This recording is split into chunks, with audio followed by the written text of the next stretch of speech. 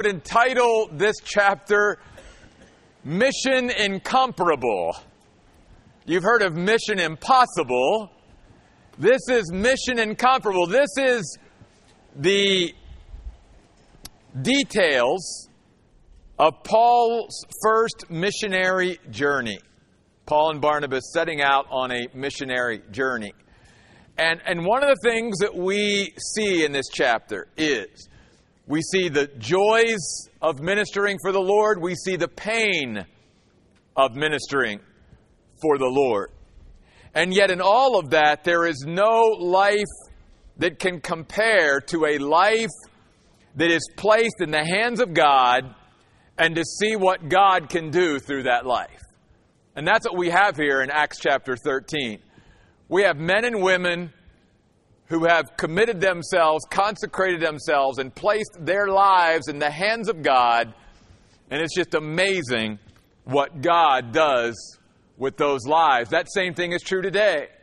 If you and I would simply place our lives in God's hands, it would be a life incomparable. It would be unbelievable. Yes, there will be joy. Yes, there will be pain. Yes, there will be challenges and obstacles, but there is no life on earth like that of a human being that places themselves in the hands of the living God. I want to first go to the first three verses here, which sort of sets up what's about to happen here. And there's some great principles here, even in these first three verses. It says, "Now there were these prophets and teachers in the church at Antioch: Barnabas, Simeon called Niger, Lucius the Cyrenian, Manaen, who was a close friend of Herod the Tetrarch from childhood, and Saul. While they were serving the Lord and fasting, the Holy Spirit said, 'Set apart for me Barnabas and Saul for the work to which I have called them.'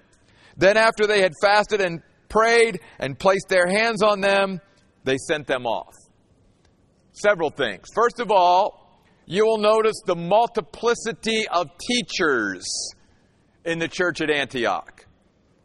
Churches that have multiplicities of teachers are blessed churches.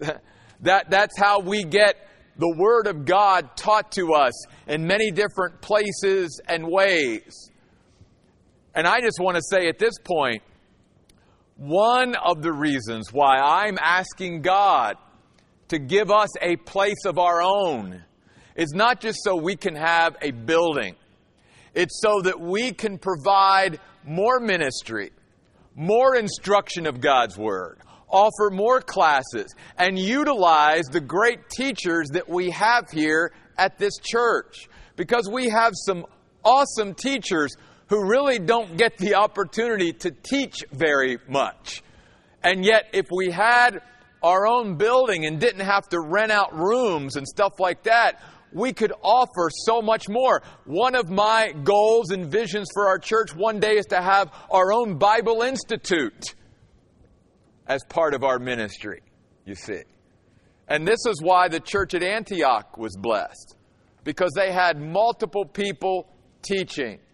You know, we've got folks like Brian and Pastor Chad and Nathan and Stephen.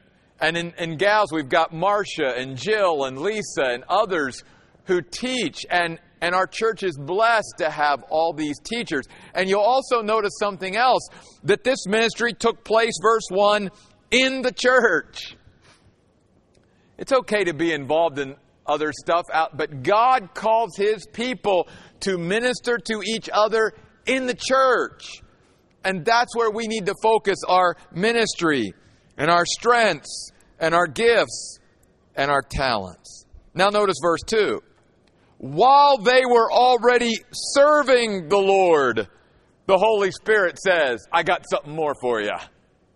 That's a very important principle. There are Christians who are dead in the water. They are idle. They're not doing anything. And they're sitting there going, "God, why don't you ask me to do something for you? Why don't you get me going and lay something on me, God?" And the principle throughout Scripture is God looks for those who are already doing something. And then He taps them on the shoulder and asks them to do something else or something more. God doesn't look for those who are idle, who are doing nothing. God is already looking for those who are already serving. These people were already serving the Lord. But God, because they were faithful in the little things, because they were already obedient to what God was asking them to do, God was now going to give them more responsibility and more ministry. You want God to use you more? Just start doing something. And do it faithfully. And you will find after a time that while you are in the midst of serving, God's probably going to call on you to do something even greater. Because that's the way God works. It has been said that it's easier to direct a ship in motion than one that's standing still. And that's the way God works with us. God looks for those who are already serving Him in some capacity. And then He wants to lay something else on them. Notice also, while they were serving the Lord, yes, they were serving people. Yes, they were serving their brothers and sisters in Christ. They were ministering to them. But ultimately, all service is to be done for and to the Lord. Listen to these verses out of the book of Colossians to Christians. Whatever you are doing, work at it with enthusiasm as to the Lord and not for people. Because you know that you will receive your inheritance from the Lord as a reward. Serve the Lord Christ. Colossians chapter 3 verses 24 and 25. If we start serving and our focus is that we're serving people rather than the Lord, things are going to get shaky real quick. What we do and why we do it and all of that has to be bound up and centered in the Lord. They were serving the Lord. Notice also that not only were they serving, but at this season they were fasting. Why do Christians fast? Why do they withhold from, say, a meal or two or three or whatever? Why do Christians do that? For the most part in the Bible, it was done because there was something that they urgently were seeking God for and God about. And that's why they fasted. It was sort of a way to sort of go up to that next level of focus and say for these couple of days or these couple of hours or forever how long God leads you to fast, I am seeking you, God, urgently and fervently for something. And that's what they were doing here. And I believe in the context, what they were fasting and seeking God urgently for was they wanted to know, God, what else do you have for us? Where do you want us to go? What do you want us to do? They couldn't wait for God to show them what's the next thing because they knew God said, I want to take this good news to the world. I want you to go out from Jerusalem to the uttermost parts of the earth. And so they were just waiting for God's direction as to where do we go, God? What do we do? And so they were fasting as well. And notice that this was under the direction not of people. This was totally under the direction of the leading of the Holy Spirit. It says, while they were serving the Lord and fasting, the Holy Spirit said. Now, we don't know exactly how He communicated this. Did He communicate this through one of the teachers and prophets in the church? Did He communicate this inwardly? We don't know exactly how the Holy Spirit said this or directed these men to do this, but the direction was clear. The Holy Spirit was the one behind it all.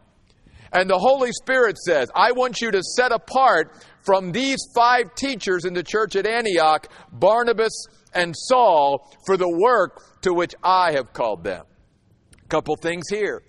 First of all, the word set apart not only mean that God was appointing them to something, but in the meaning of these words is the idea of limitation. I've talked to you about this before. In other words, let me say it this way. Before someone can say yes to the call of God on their life, they have to say no to other things that separate them from that call. And that's what it means to set apart. In other words, if I'm going to be available or even desiring and willing to go after what God wants me to do in my life, that means I've got to say no to what I want. That means I've got to say no to what other people want. That means I've got to say no to other things to narrow the focus of my life and focus my life down on what is God calling me to do. And that's really about limiting myself and narrowing my focus. And being able to say no to other things so that I can say yes to the very best things. It's learning, as we've talked about too, to say no to good things so that I can do the best things. That's what it means to be set apart. And then notice the Holy Spirit set apart for me Barnabas and Saul for the work. That's a dirty word even in churches nowadays. Work. We don't want to work. We want to serve the Lord, but we don't want it to be work. We don't want it to be hard. We don't want to put any labor or effort into it. But if we're going to minister for the Lord, yeah, it's rewarding. But it's work. In fact, the word here means in contrast to anything less than work. We've got to be willing to work. And not only that, but if you go back up to verse 2, the word serving there, while they were serving, literally means to work at a cost. In other words, too, there's got to be a willingness to sacrifice. Now, anything that you and I give up, if you will, to live for God and serve Him, we get back 10 times more than that from God. In blessing and in fulfillment and satisfaction, not necessarily material things, but we gain so much more. God always outgives. We can never outgive God.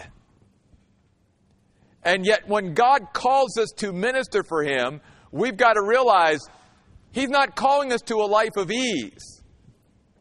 He's not calling us as Christians to that which, just fits into our little thing and we don't have to put any effort or energy or time or blood or sweat or tears into it. If we're going to do something great for a great God, then it's going to cost us something and there's going to be some work involved.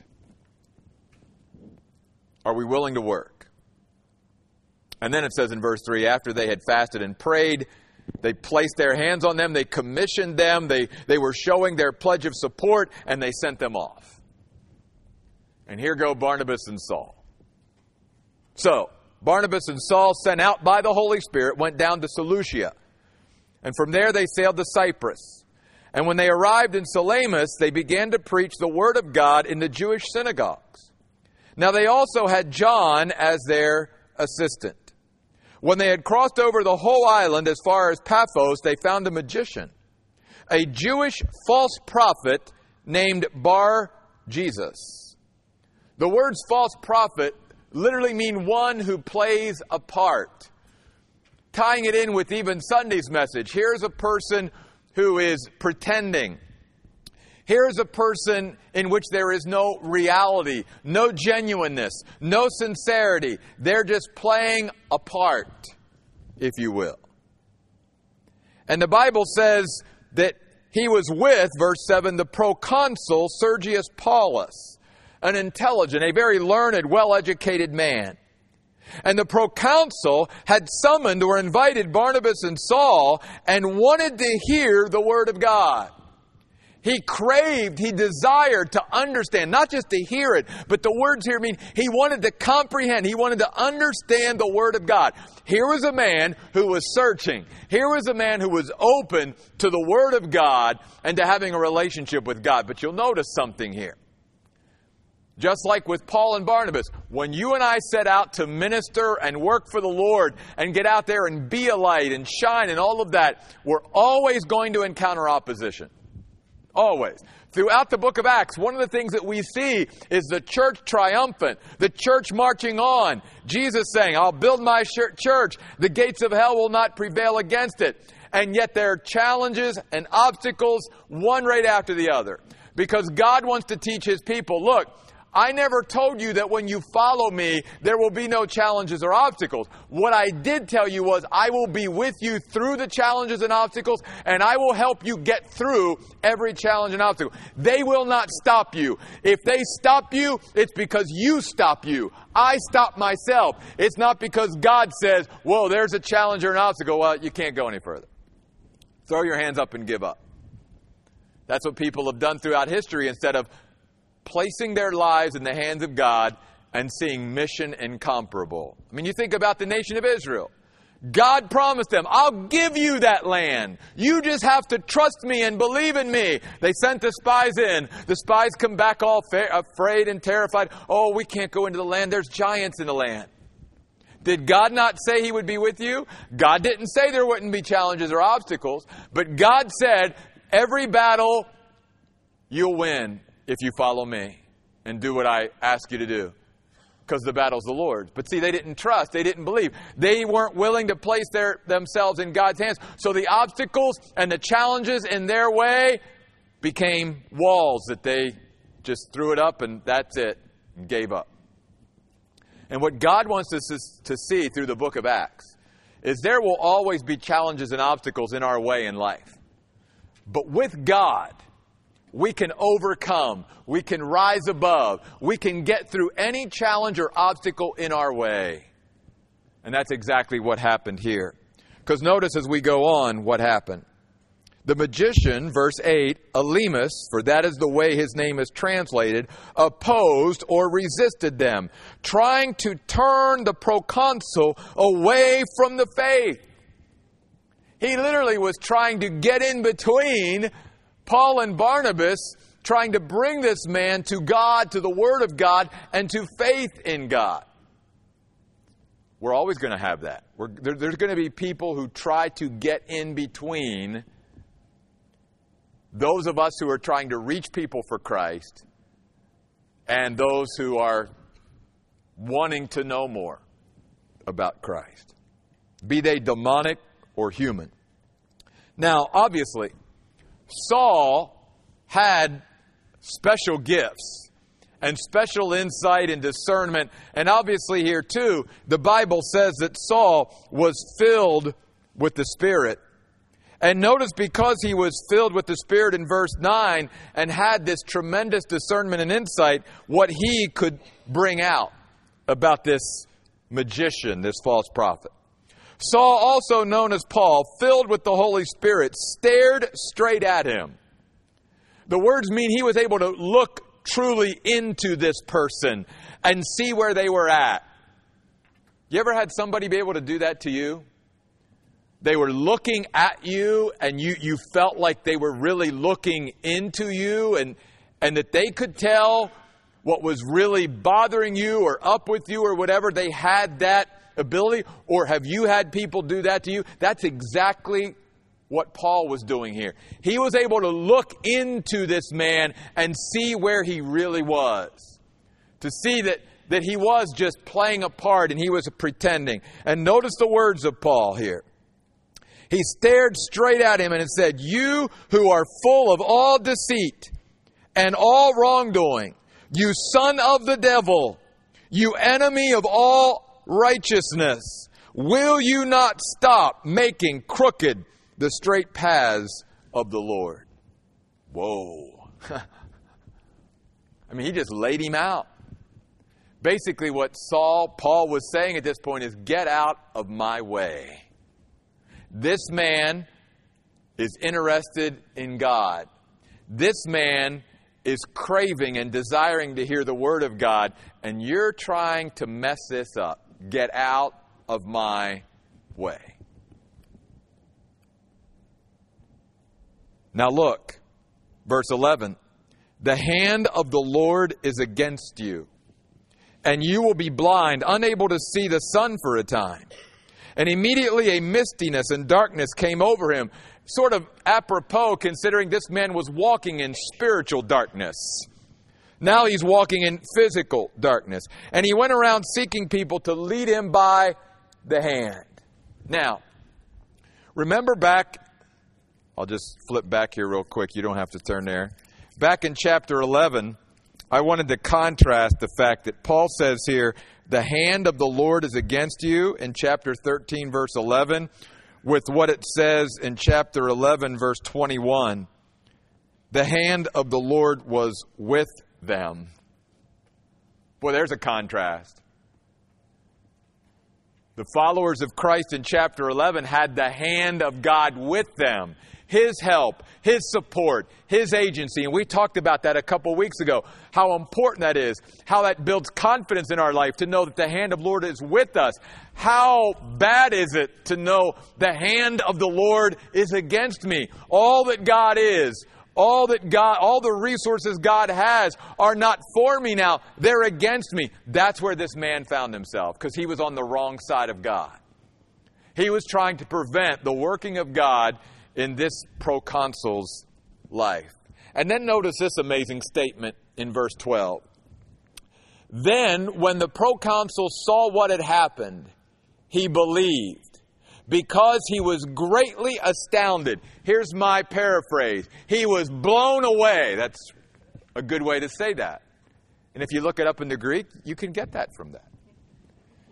He was blown away at the teaching about the Lord. Don't miss that. He wasn't blown away by what Paul said to the magician. He wasn't blown away by what he was experiencing and seeing. I mean, I'm sure that made an impact on him. But notice that the primary thing that astounded him, that astonished him, and that amazed him was the teaching about Jesus.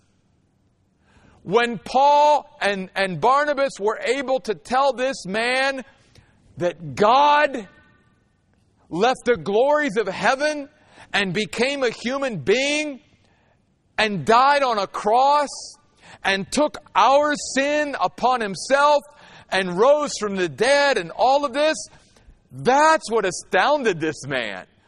That God would do that? That Jesus would love us that much, that He would do that, and that He would forgive me of my sin? That's what astonished the man. It wasn't the miracles that he was seeing. It was the teaching about Jesus that astounded him. Oh, that would be true today.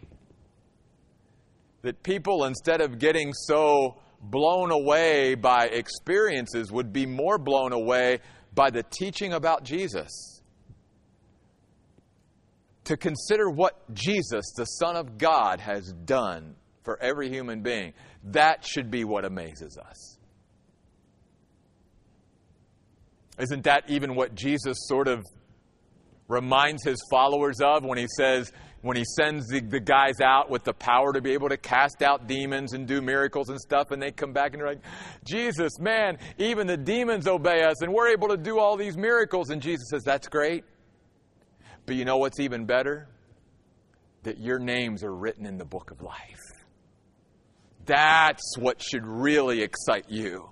Not the power to do miracles, not the power to cast out demons. What should really be the source of your joy more than anything else is that your names are written in the book of life and that you know me as your personal Savior.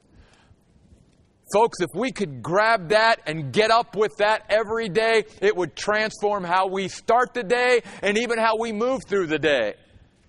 If we start every day getting up out of bed going, I'm a child of the King. I know Jesus. My sins are forgiven. I'm on my way to heaven. I have hope. I've been justified. What a way to start the day. And to be astounded and amazed and astonished every day that Jesus loves me. Maybe it'd be corny for some, but every once in a while, I wake up in the morning and I just sing that little chorus, Jesus loves me, to myself. That never gets old. I've sung that since I was a child in Sunday school. But just hearing those words, Jesus loves me, this I know, for the Bible tells me so. That should always astound us and amaze us. Verse 13. Then Paul and his companions put out to sea from Paphos and came to Perga and Pamphylia. But John left them and returned to Jerusalem. We'll come back to the importance of this in 2 chapters. But mark that, if you will, in your mind. John Mark deserted them at this point. Moving on from Perga, they arrived at Pisidian Antioch, and on the Sabbath day, they went into the synagogue and sat down. And after the reading from the law and the prophets, the leaders of the synagogue sent them a message saying, "Brothers, if you have any message of exhortation for the people, speak it." Really? You ever known a preacher that turns down an opportunity to speak? That's basically, "Hey, preachers, you got something to say?" Of course we do. So the Bible says, Paul stood up, gestured with his hand, and said, "Men of Israel, and you Gentiles who fear God, listen." And beginning in verse 17 of chapter 13, Paul gives a short summary of the history of the nation of Israel. All that God has done for the nation of Israel. We're not going to take the time to read this summary of the history of Israel, but I want to draw your attention to where Paul is trying to draw their attention. That through everything God did through the Old Testament, it was all a setup, if you will, to focus on the coming of the Messiah, Jesus Christ. That's what it was all about. It was all about that. So that's why he says in verse 23, "From the descendants of this man, God brought to Israel a Savior, Jesus, just as He promised."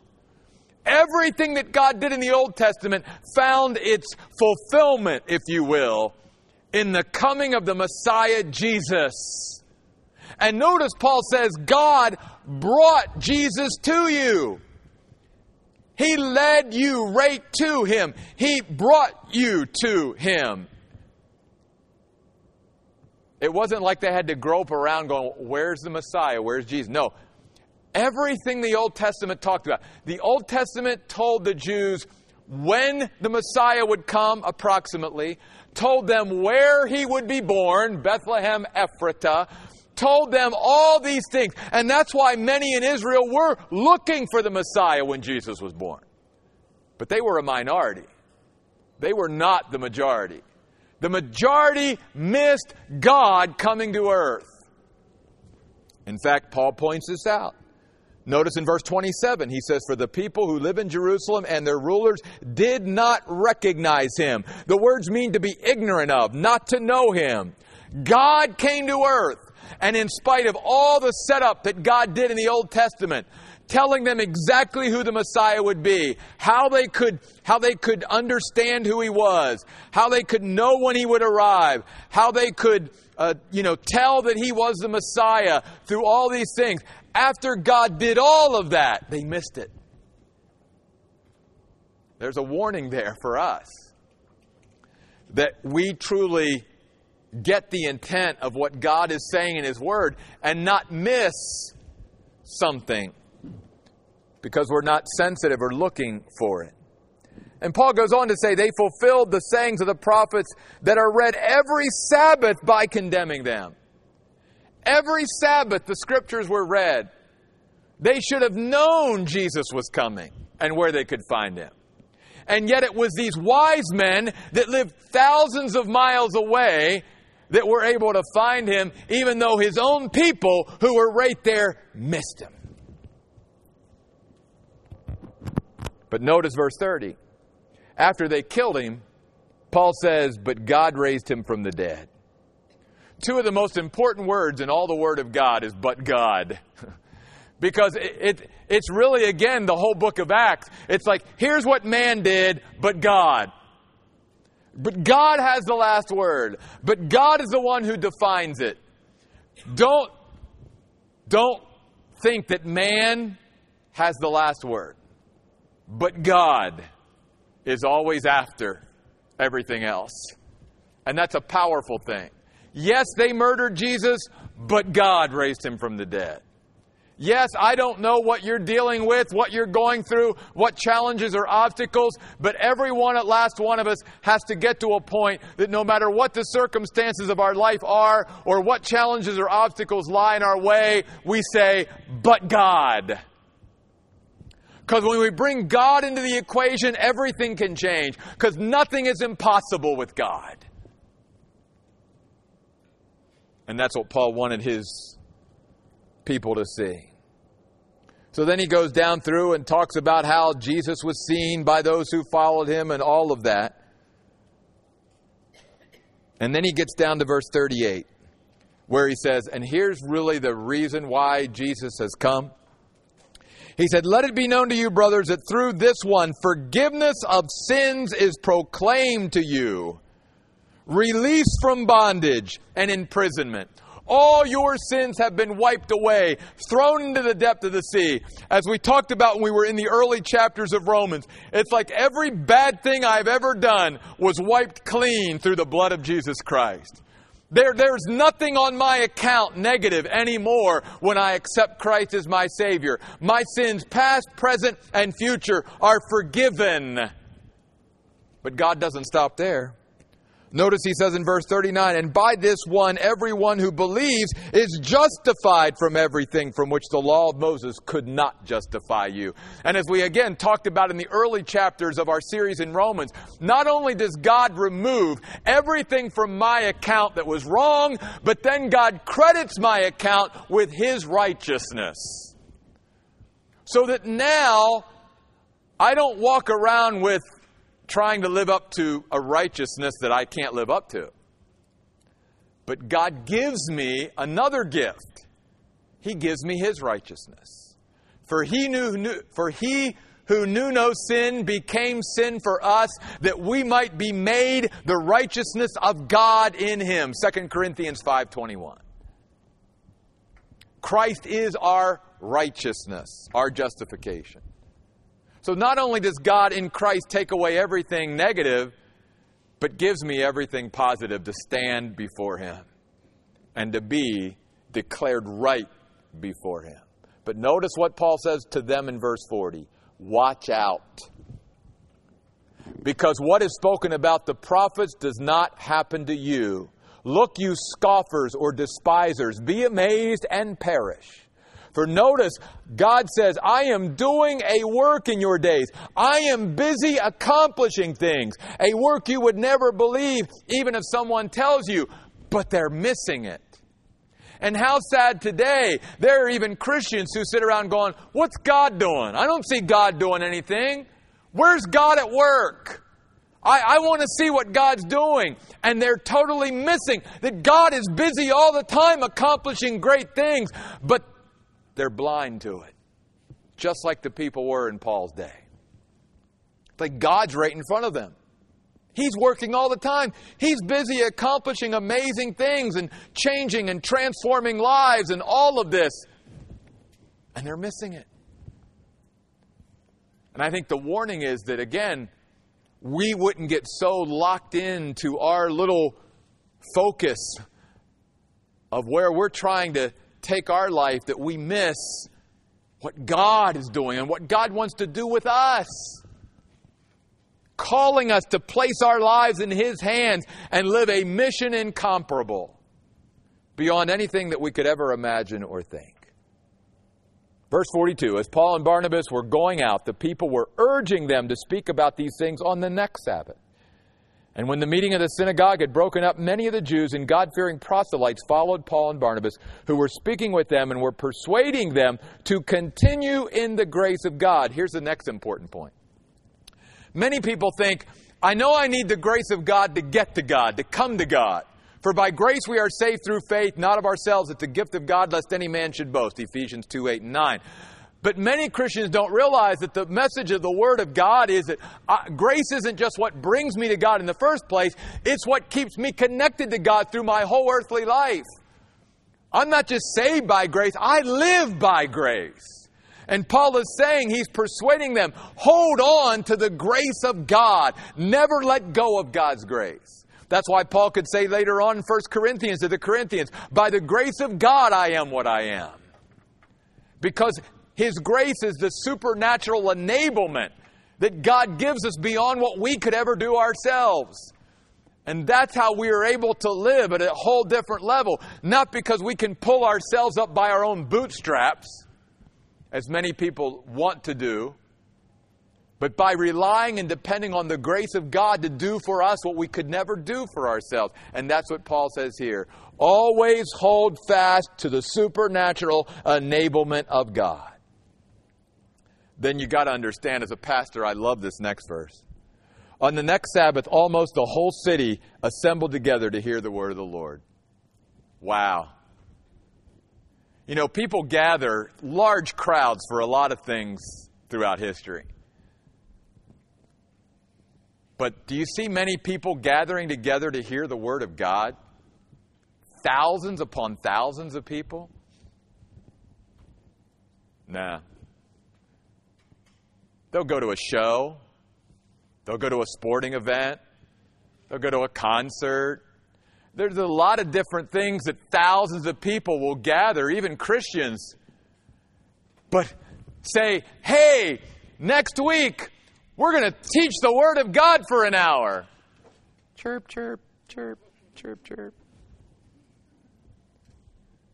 Somehow that doesn't excite people like I think it should. But when the Jews saw the crowds, verse 45, they were filled with jealousy. And they began to contradict what Paul was saying by reviling him, speaking evil of him. Now again, here's this pattern. God moves, God begins to work, and there's the enemy, resisting, opposing at every turn. Folks, that's the way it is. That's why in ministry, when God calls us to minister and serve, and God calls every Christian to minister and serve for Him, we've got to get strong and maintain our spiritual strength, because being in service and ministry for the Lord is not easy. It's not for the fragile. It's not for the faint of heart. It's hard. Because we are finding ourselves in spiritual battles every day. And as God begins to use us to touch other people's lives and influence them and to gain spiritual ground ourselves and to help other people gain spiritual ground, we are going to be in the bullseye of the enemy's attack. Over and over again. And people may speak evil of you, even though all you're trying to do is share the Word of God or live for God. And yet they will turn on you and they will speak evil of you. But notice Paul and Barnabas' response.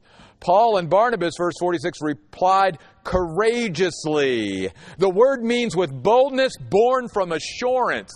The reason they were able to be so bold and courageous is because they had such confidence in what they were doing and what they were saying. There was such an assurance. If I don't really know what I believe and why I believe it, then when I get resistance, I'm going to back into my shell like a turtle. But if I am convinced beyond a shadow of a doubt at what I believe and why I believe it, then when someone challenges or opposes me, I'm just going to keep on going. Because we know the truth. And as we talked about Sunday, truth always corresponds to reality. And just because the majority doesn't believe something's true doesn't mean it's reality. And that's what was happening here. Paul and Barnabas knew what they were teaching, and they knew it was true. And they were convinced of it.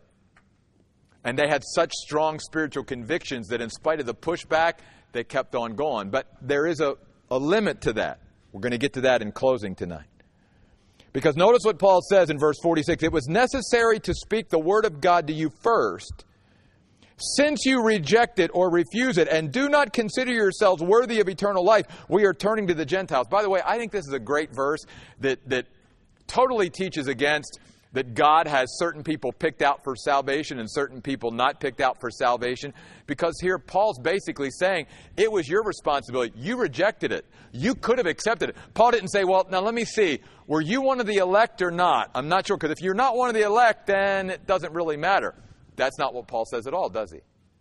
He says, you had an opportunity to accept this word. You refused it. You rejected it. You did not deem yourself worthy of this great eternal life. So now we're turning to the Gentiles. And what we have here now is the principle that there comes a point, too, of being courageous and being bold, but God also doesn't want us to beat our heads against a closed door.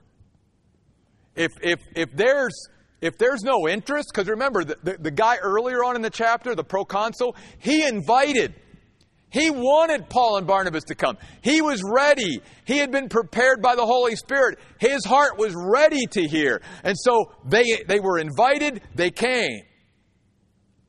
But here, a whole different story. These people don't want to hear. So Paul and Barnabas are going, I don't care whether you want to hear or not. We're going to cram it down your throat. No. They said, you know what? You don't want to hear it? We'll turn to those who do. We'll focus on the people that want to hear the Word of God rather than trying to chase after the people that don't. And can I tell you very quickly, that's a principle I try to operate the Oasis on. We're not going to chase people that down the street and try to somehow do whatever we can, stand on our head to get people to come. But what we will do is those who want to come and want to be here, we'll give you everything we got. We'll give you it all. I'll give you my best effort. But God doesn't want me to spend time chasing people, but to focus on the ones that want to be here. And then he goes on to say, verse 47, this is what the Lord has commanded. I have appointed you to be a light for the Gentiles, to bring salvation to the ends of the earth.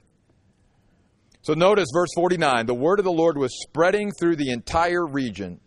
The Jews incited the God-fearing women of high social standing and the prominent men of the city, stirred up persecution against Paul and Barnabas, and threw them out of their region. And as they left, notice what happened. They shook the dust off their feet in protest against them and went on to Iconium.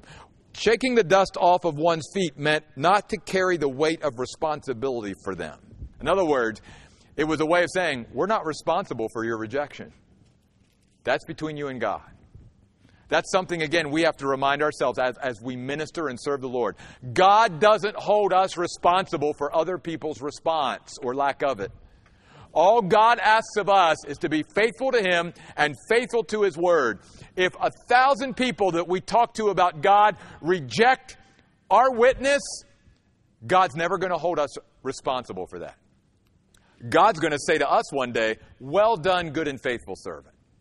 Because God does not hold us responsible for other people's response. And the example biblically that I use all the time to illustrate this, that I think is the best one in the Bible, is Noah. Noah didn't get one person besides his family to get into that ark. And yet God said, Noah, you're faithful. Noah's in the Hall of Fame of Faith in Hebrews 11. And yet Noah preached for 120 years. And on the outside, from a human earthly standpoint, people today would say Noah was a failure. He must have been a terrible preacher. He couldn't get one person to come forward. And yet God said, Noah, I'm not holding you responsible for their response. You were faithful to me. You did what I told you to do. That's all I ask. That's all God asks of us. So if someone rejects you, they're not really rejecting you. They're rejecting the God and the Word of God that you're offering them. So if you see a wall up, then move on. There's plenty of other people out there just like Paul and Barnabas did. And the disciples were filled with joy and with the Holy Spirit. That deep sense of well-being within their soul. Mission incomparable. And this is just one chapter. This is just the first slice as Paul and Barnabas and others begin to take the message of Jesus Christ further and further outside the nation of Israel. Again, there's days of pain, there's days of great joy. But one thing you can always be sure of, when any human being is willing to place their lives in the hands of the living God, life is greater than we could ever imagine.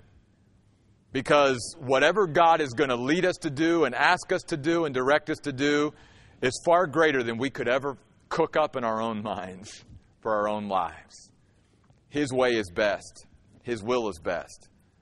And that's what we see here, happening here in Acts chapter 13. Let's close in prayer. God, we thank you that, Lord, as you look down on your people, your eyes are always running to and fro throughout the whole earth, looking for those, God, whose hearts are focused on you. Because, Lord, it has always been your design to use your people to influence and impact others for your kingdom. God, not that you have to use us, but that you want to. And that you know, God, that the greatest fulfillment and satisfaction that can come to any human being is when a human being places their lives in the hands of God and said, God, it's not my life anymore. It's not my will anymore.